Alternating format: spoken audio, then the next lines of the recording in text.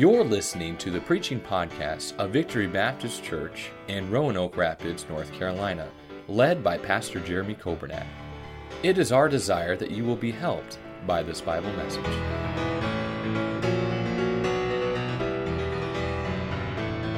Revelation 14 in your Bibles, it says in verse number 1, "And I looked." It's a good thing to do, isn't it? It's a good thing to open your eyes and look around. There's a lot of things you'll see, a lot of blessings you'll see if you'll just look. John says, "I looked, and lo, a lamb." This is not any lamb. This is not an animal, but this is a person, and it's capital L.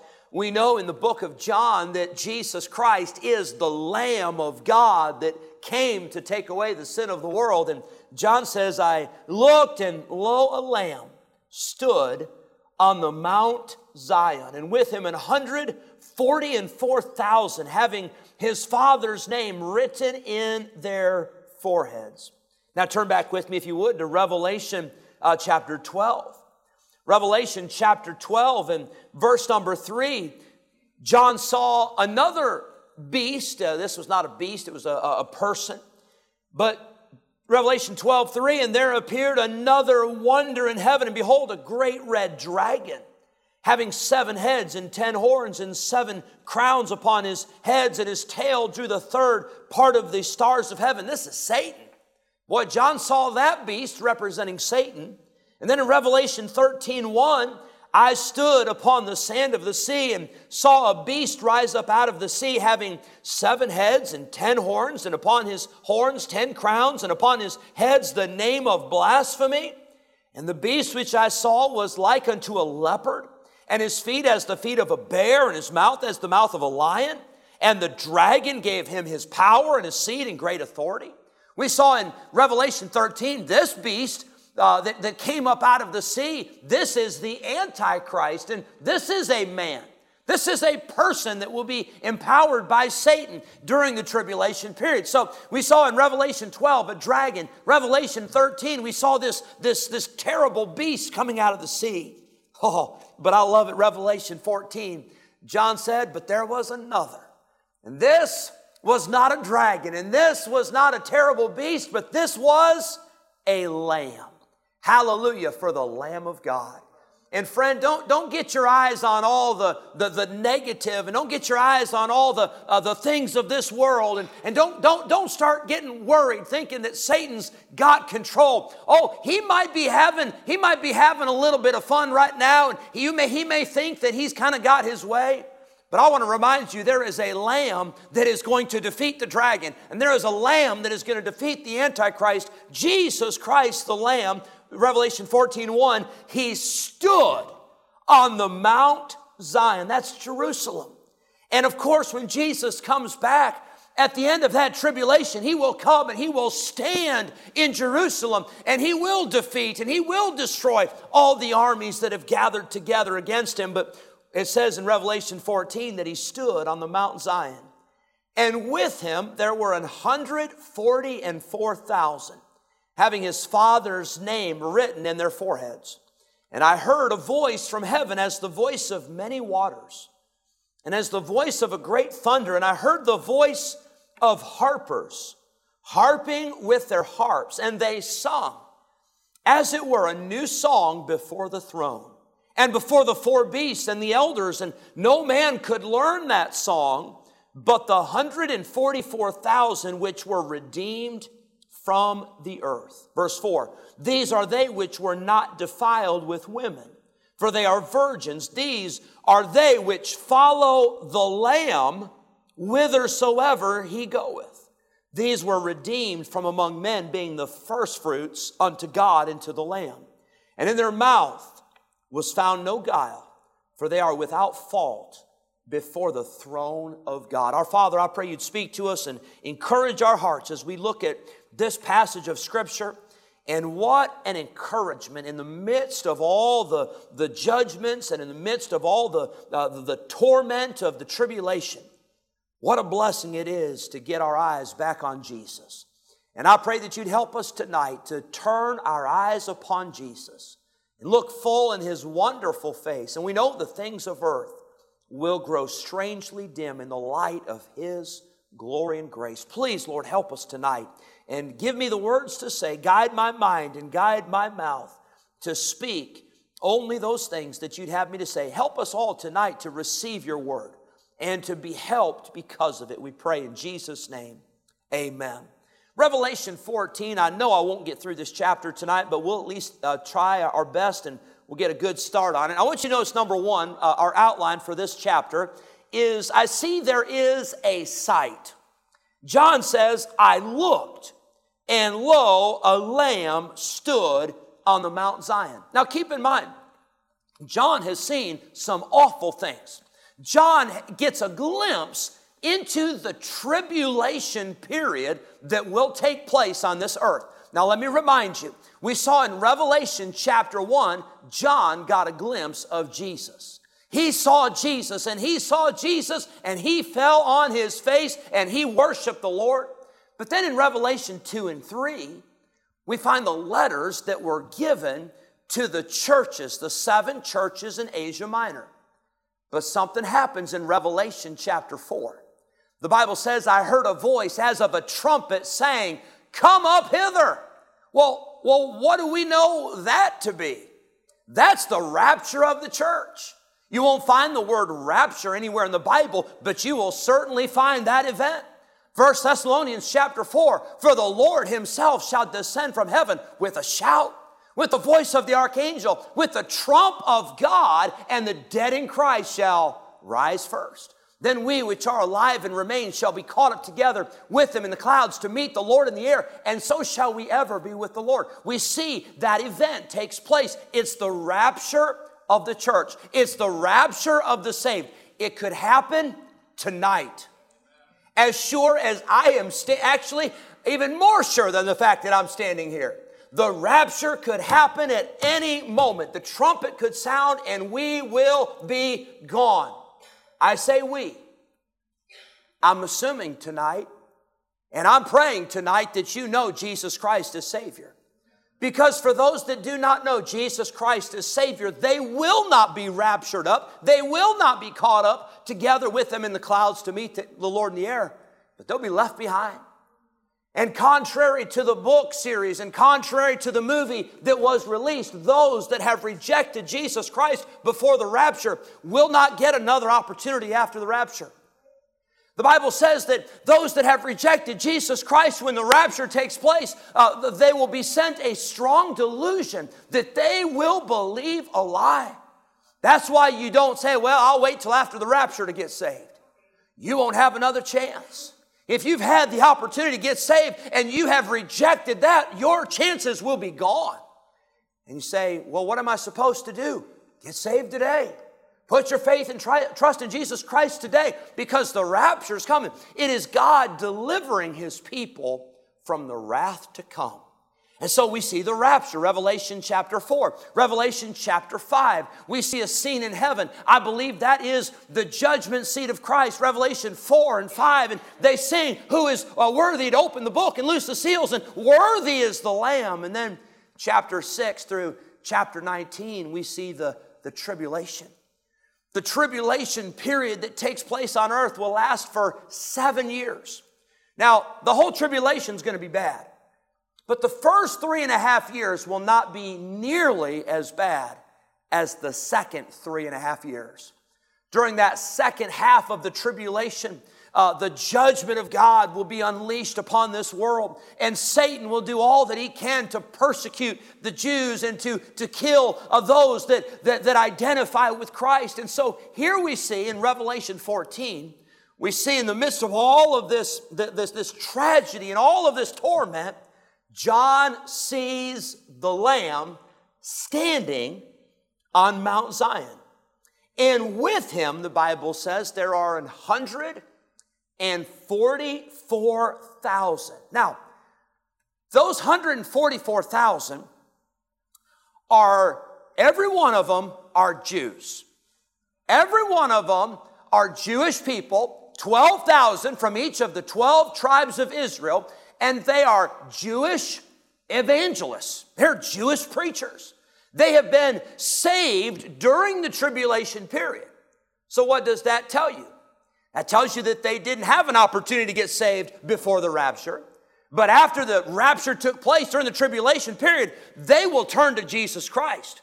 And Jesus Christ will give them a special seal. He'll give them a special protection. That although Satan will try to destroy them and Satan will try to stop them, they have been sealed by God to preach the gospel. And by the way, during the tribulation period, there will be many people that will get saved. There'll be many people that will turn to Jesus. Praise God for that. But the Bible says about these 144,000, they have His Father's name written in their foreheads. Now, what have we seen in the previous chapter? We saw another identification in the forehead, but that was not the name of God the Father in the forehead. That was the mark of the beast. Those are they who identify with Satan. They are they who worship the Antichrist and they who reject God. But now we have 144,000 that say, not only are we not taking the mark of the beast, but we are not ashamed to identify with our God.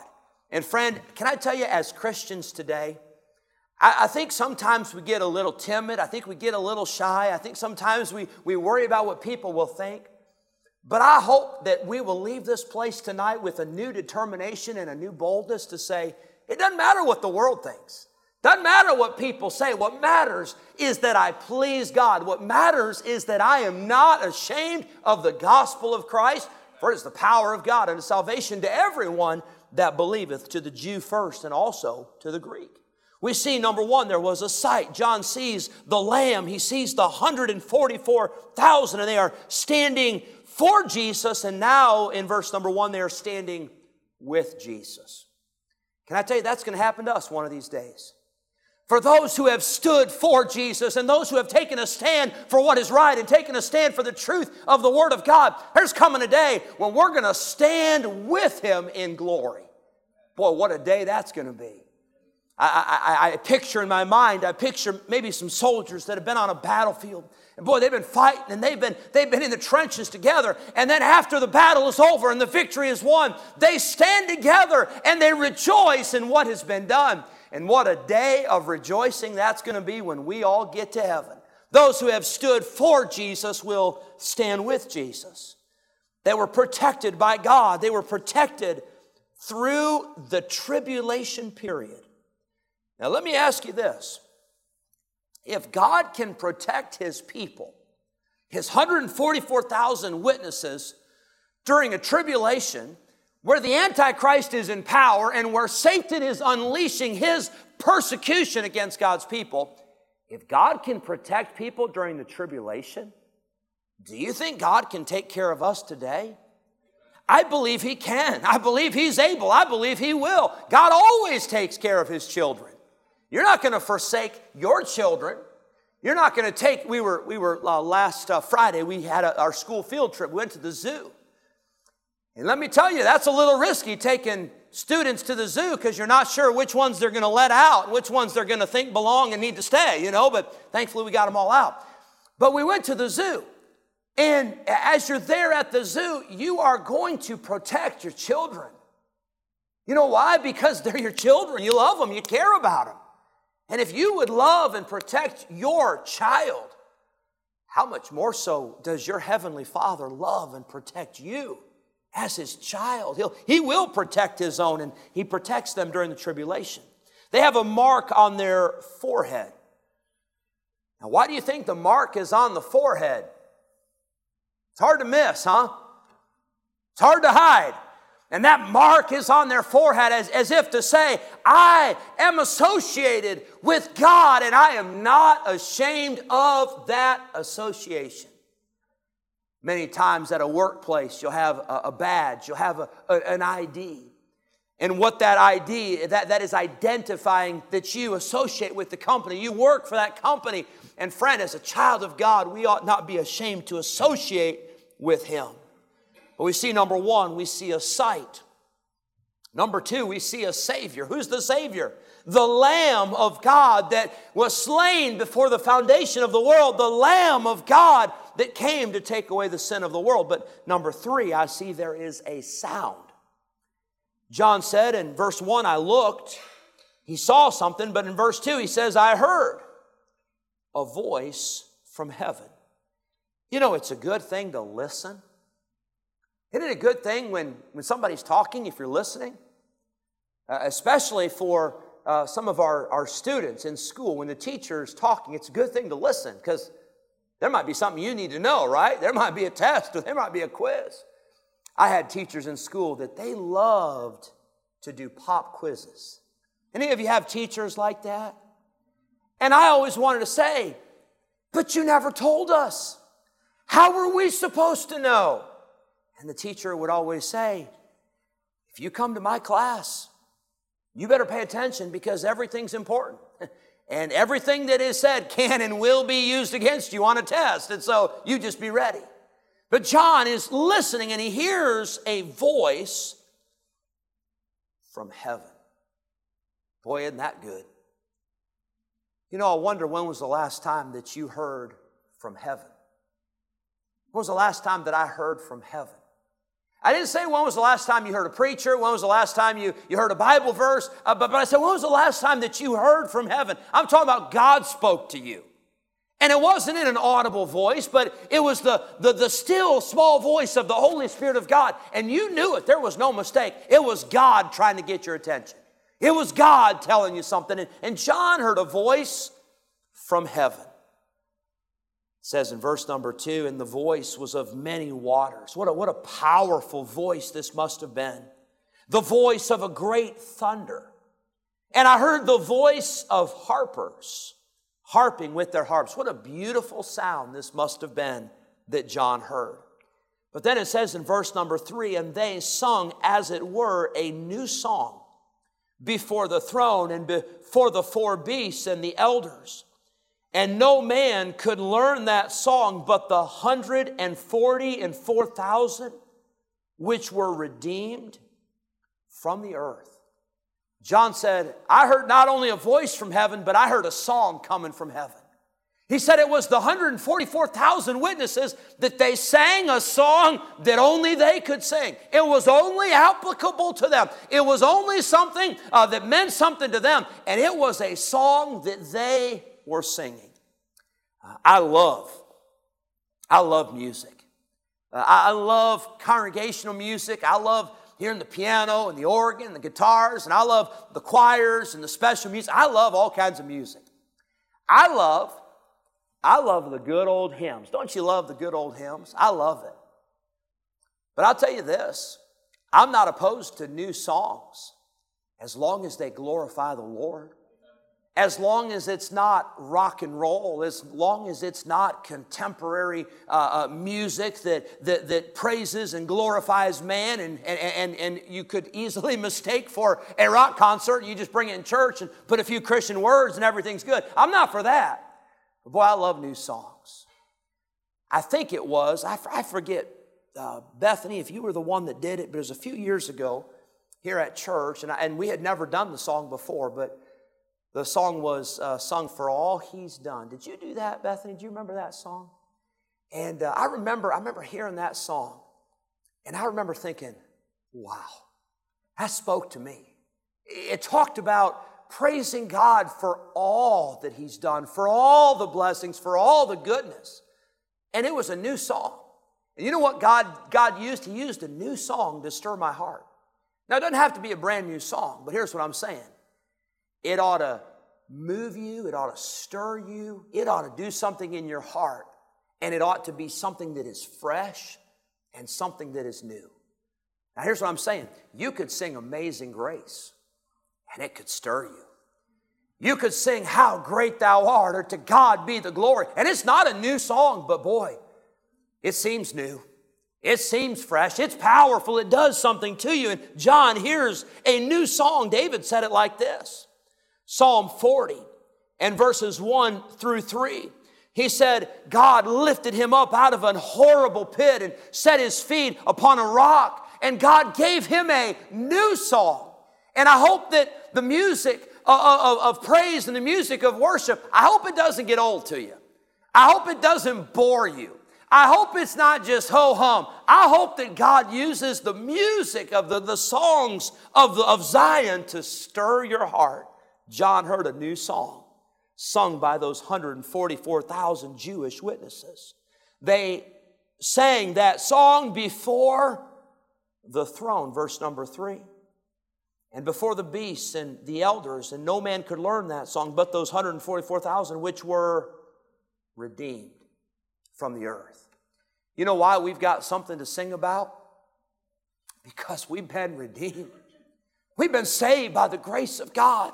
And we see number 4, there is a song of redemption that John hears.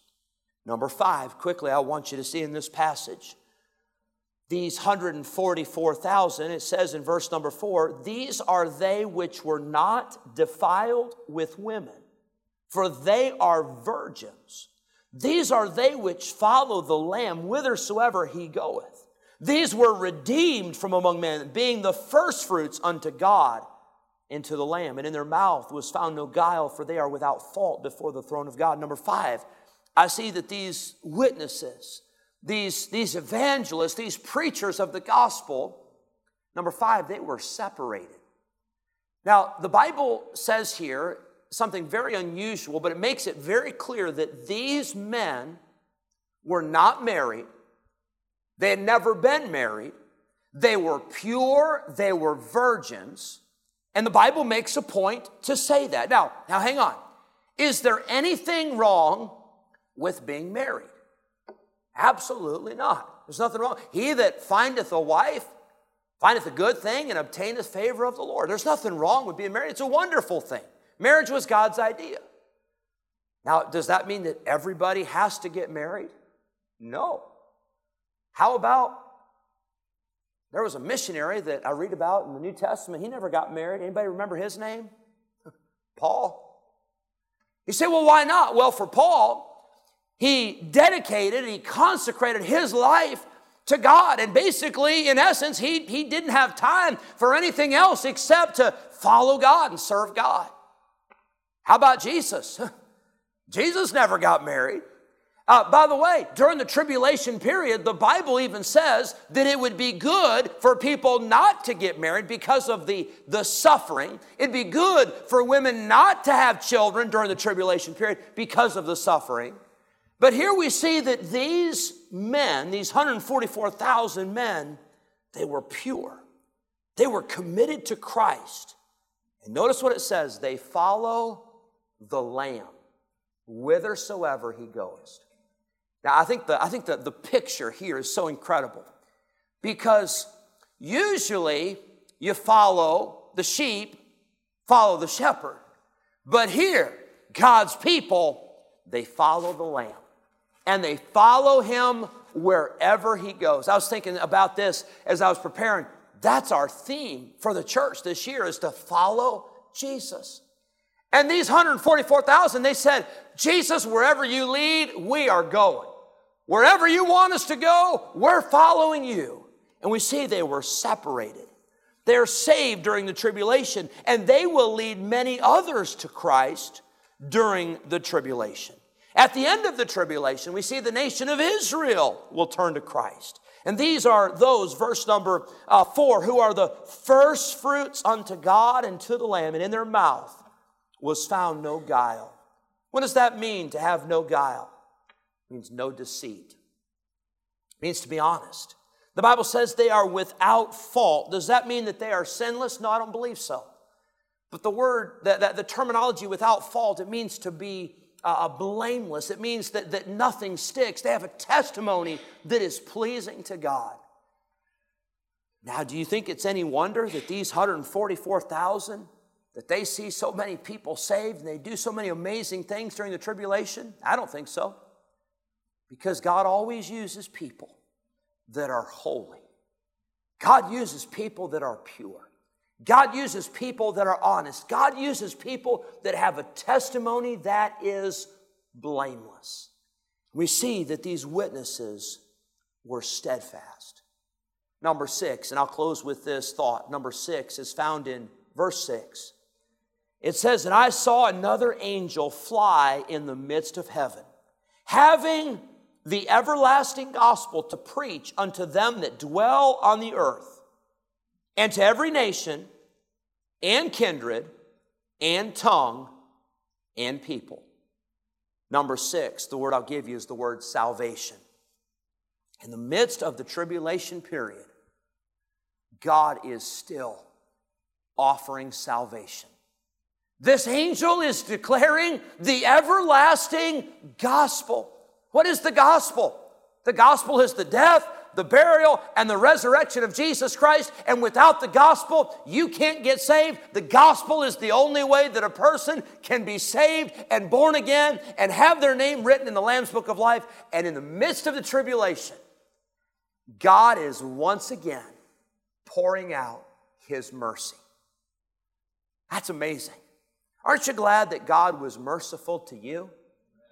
I'm glad God was merciful to me. Aren't you glad that in many cases, God gave you multiple chances to get saved? Many people do not get saved the first time they hear the gospel. I was saved at an early age. I was just a boy, but I know it wasn't the first time. I know my parents had shared the gospel with me. I know I'd heard it in church. I know I'd heard it in Sunday school. And I'm thankful that God was gracious to me and He gave me multiple chances. Now, God doesn't owe us multiple chances, but I'm thankful for His mercy. And in the midst of the tribulation, there's an angel flying and having the everlasting gospel to preach unto them that dwell on the earth. And in case you're wondering who that is, it says in verse 6, it is to every nation, every kindred, and tongue, meaning every language, and every people, saying with a loud voice, "Fear God, and give glory to Him. For the hour of His judgment is come, and worship Him that made heaven and earth, and the sea, and the fountains of water." Next week, we'll pick up with verse number 7, but I want to leave you with this thought: salvation. If you're here tonight and you've never been saved, it is not too late to get saved today. Maybe you're watching this service online. Maybe you're listening by way of radio, and you say, "But Pastor, I've had a lot of chances and I've not gotten saved yet." Well, good news. Here's another chance. Here's another opportunity where God in His mercy has extended to you an invitation to put your faith and trust in Jesus Christ and to know for sure that you've been saved. Isn't God so good to us? God is so good. He is so merciful. His pardon there was great, and grace was free. Hallelujah for God's mercy. Thank you for listening to the preaching podcast of Victory Baptist Church in Roanoke Rapids, North Carolina, led by Pastor Jeremy Kobernat. For more information about our ministry, please visit our website at vbcrr.org. May God bless you as you serve Him this week.